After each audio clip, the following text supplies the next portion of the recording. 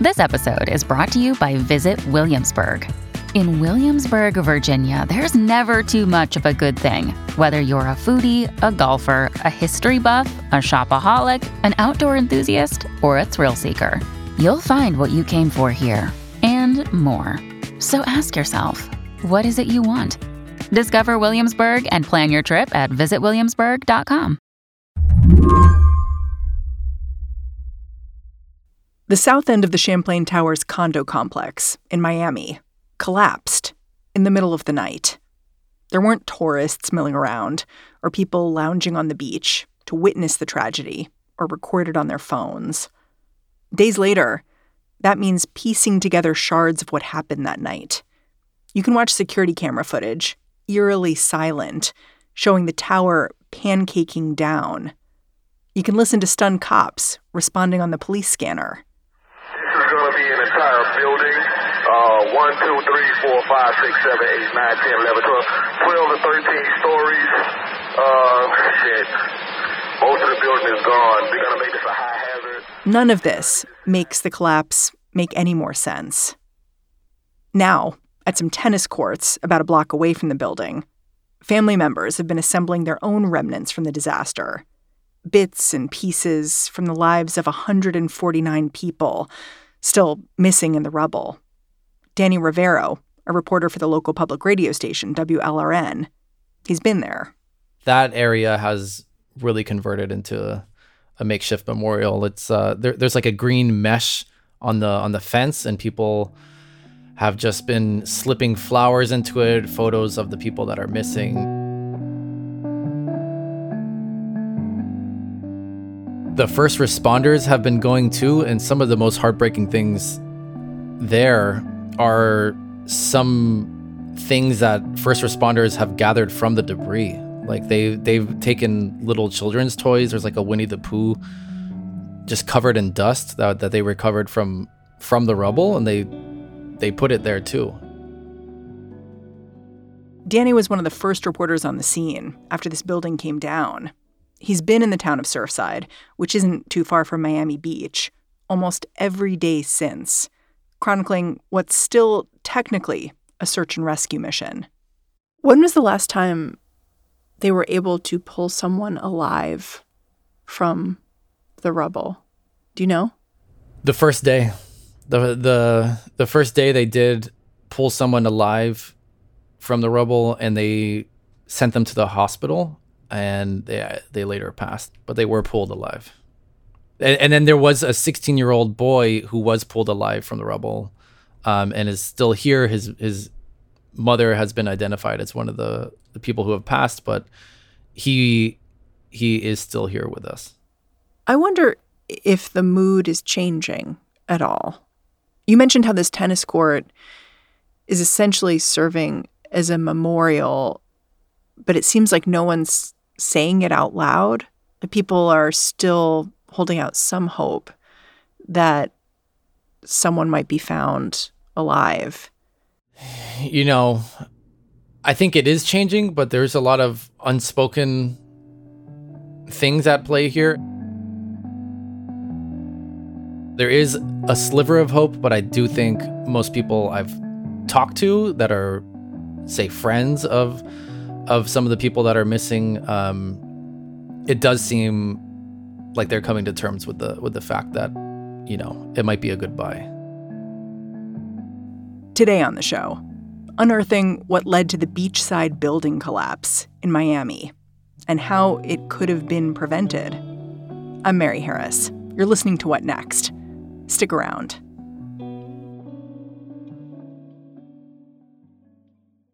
This episode is brought to you by Discover.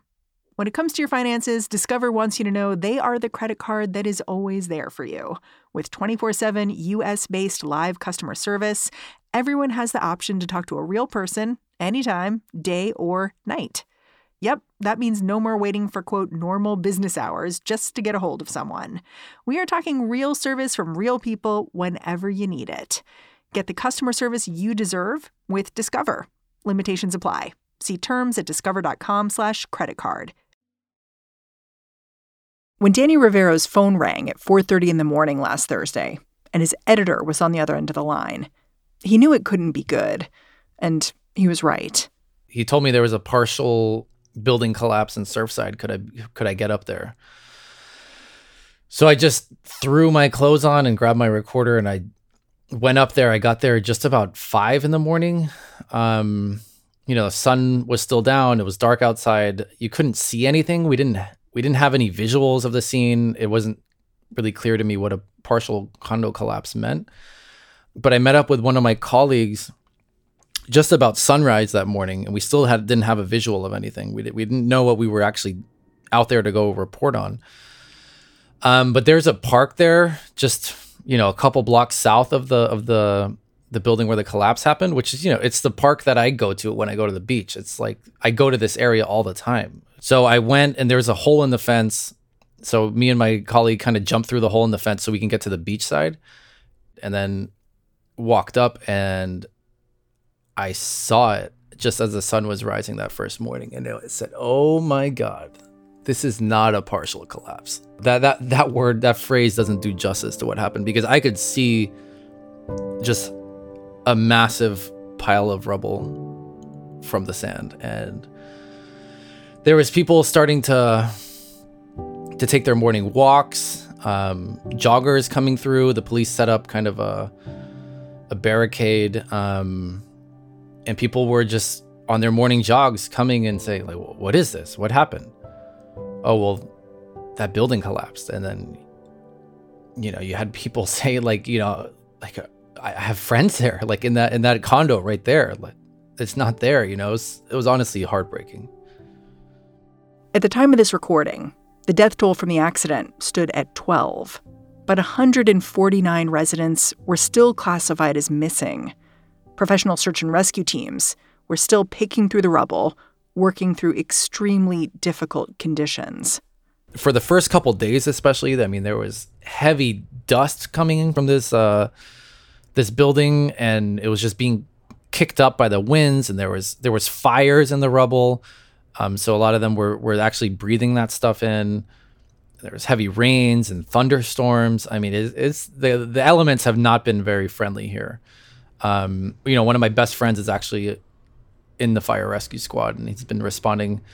And what does he tell you? It's hard work. It's hot work.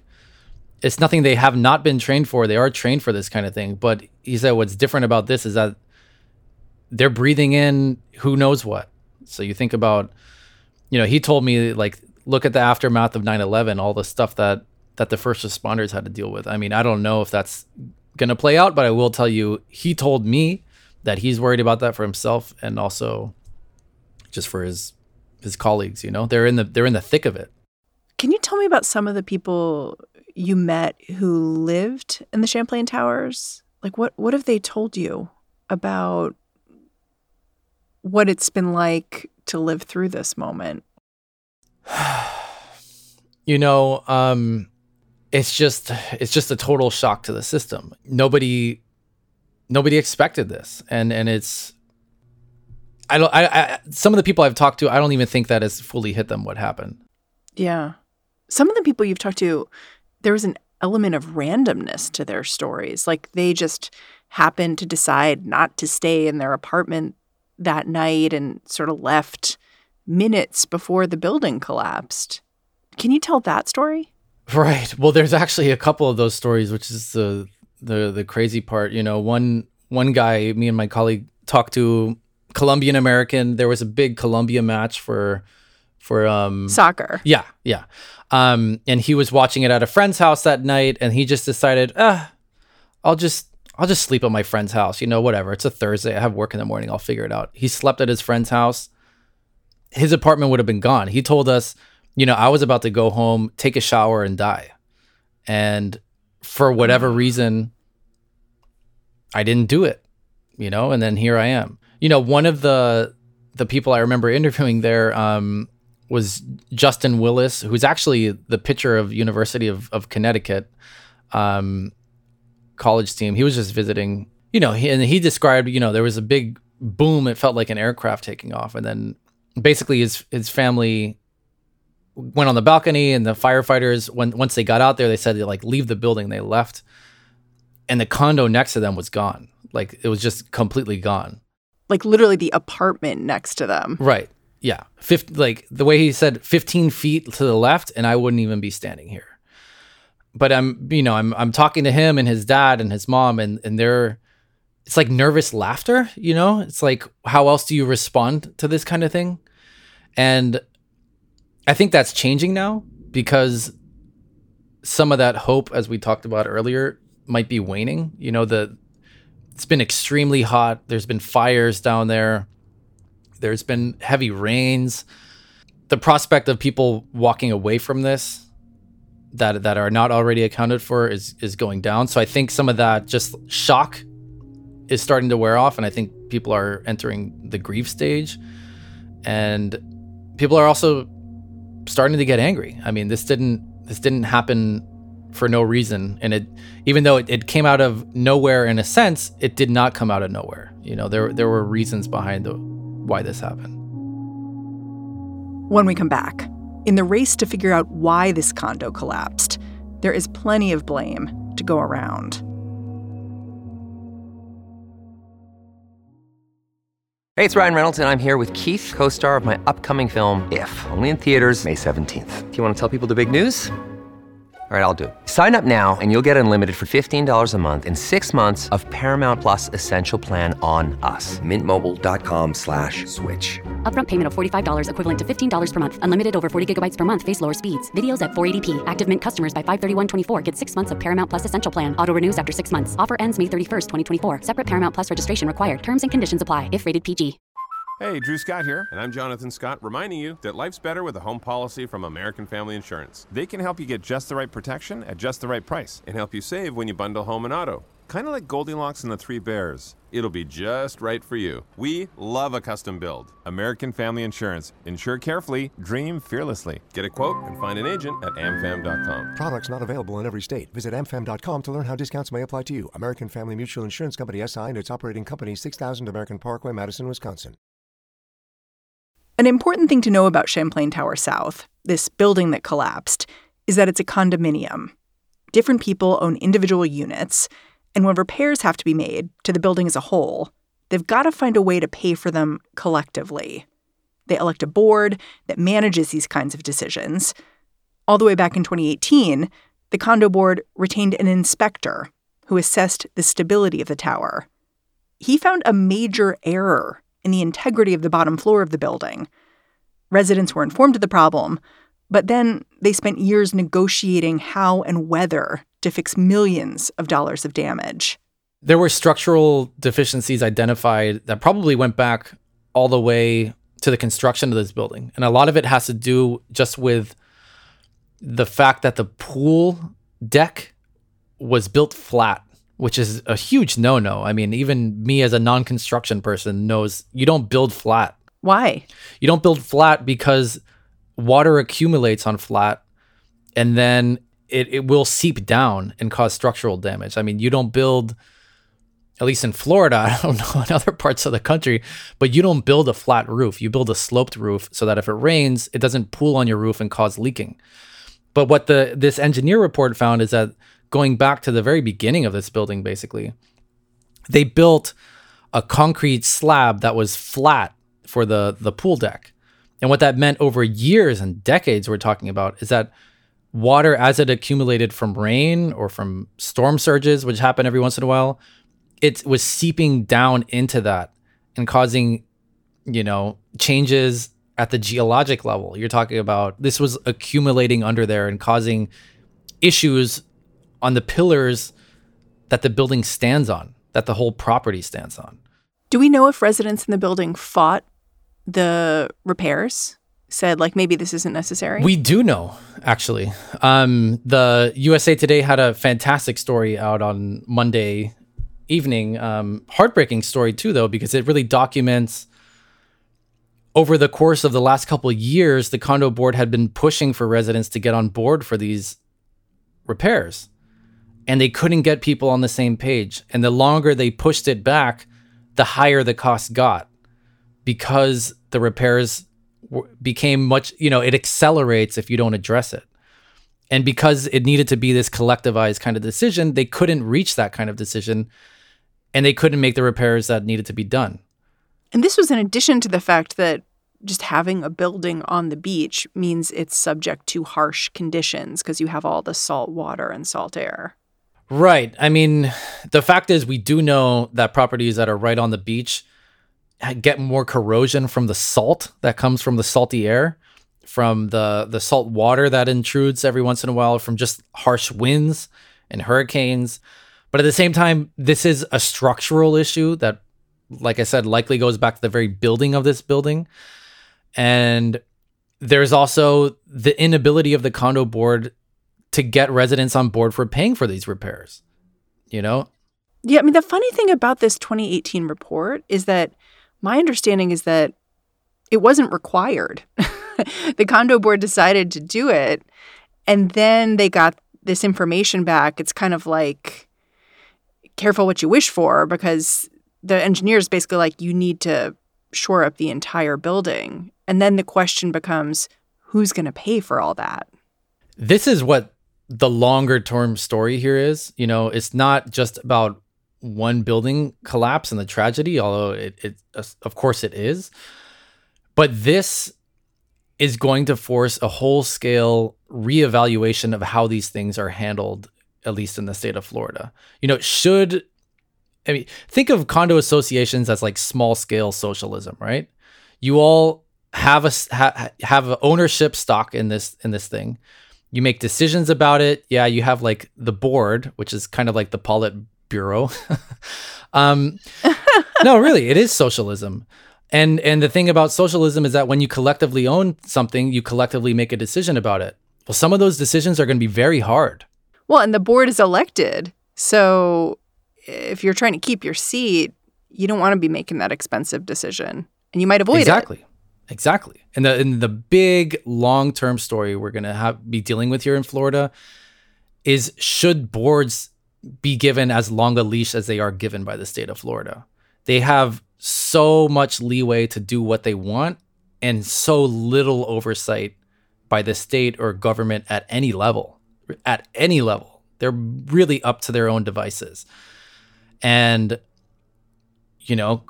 crises bring reevaluations of things. And I think now people are openly asking, should condo boards be doing all this when there's kind of an inherent conflict of interest? Even if you're elected, well, you're likely an owner in that condo. You could be putting yourself on the hook for hundreds of thousands of dollars per unit in repairs.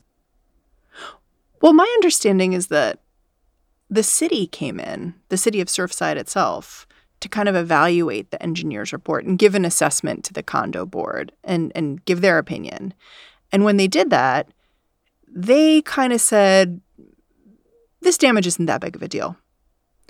And that might have contributed to the delay. So I agree with you that people have different incentives, but do you think the city itself is going to end up bearing any responsibility for what happened here?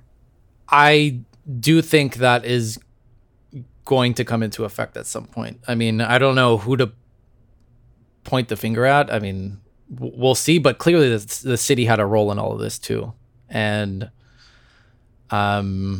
if they weren't relaying that information with the gravity that they should have been relaying that information to the residents, then that's an issue. If they were downplaying it, that's going to be an issue.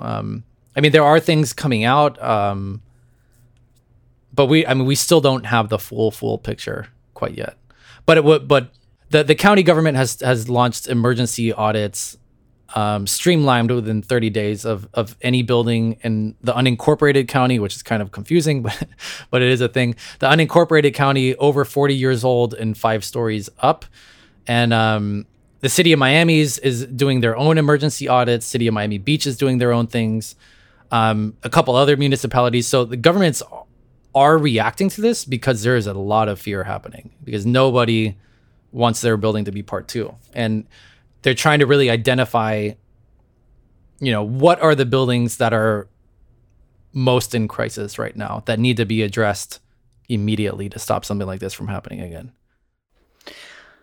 I mean, earlier this week, pictures came out of water damage at the Champlain Towers. They were taken just a couple of days before the collapse occurred by a pool maintenance guy who came and was looking at some of the issues you raised about the flatness of the pool deck and the fact that water was seeping down.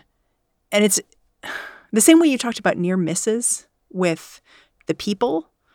There's photographic evidence. Clearly, the guy was concerned. He said there was standing water that had seeped all the way down to the parking lot. And you just wonder, what if it had been addressed earlier? It's the big what if. And that is what's causing a panic locally.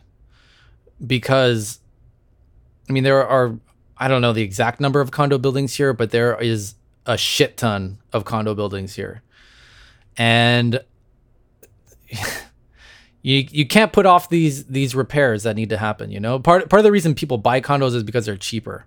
And as soon as you start throwing in, well, you need to pay, you know, $25,000 into this repair, that scares the crap out of people. So people have been putting it off.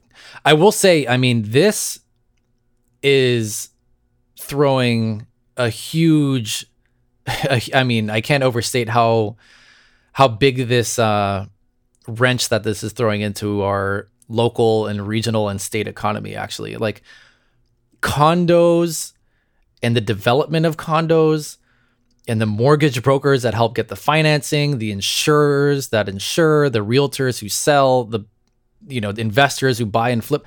If Florida has one main driver of industry, like, this is it. That is what we do. That is the story of Florida. And I think we're seeing a lot of anxiety about this. This is going to force a whole scale reevaluation of the very places where millions of Floridians live. So you're really talking about a situation that seems a little bit intractable, where damage is normal in some ways for these buildings because they're subject to such harsh conditions. There are inspections, but it takes a while for the condo boards to respond some of the time because of the incentives either way in terms of how much people can pay and how individuals may be impacted by that. I want to add one more thing to the mix. Like, can climate change potentially make some of these structural changes worse? I mean, that is the open question, especially for these buildings that really sit on the coast.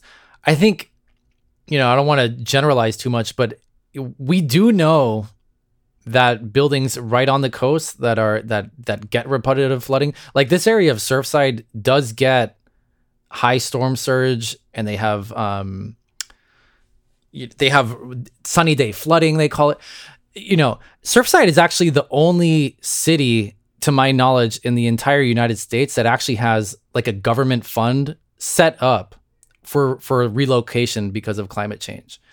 Their government has been actually very proactive about climate change, especially over the last couple of years. It is a small town, you know what I mean? But they have actually opened up an account where they're taking some amount of dollars to put into this pot so that down the road, when Surfside becomes uninhabitable, they can actually help move people out of Surfside. Wow. So I don't want to say I'm drawing a direct line between this and climate change. I will say it's almost certainly one of the contributing factors.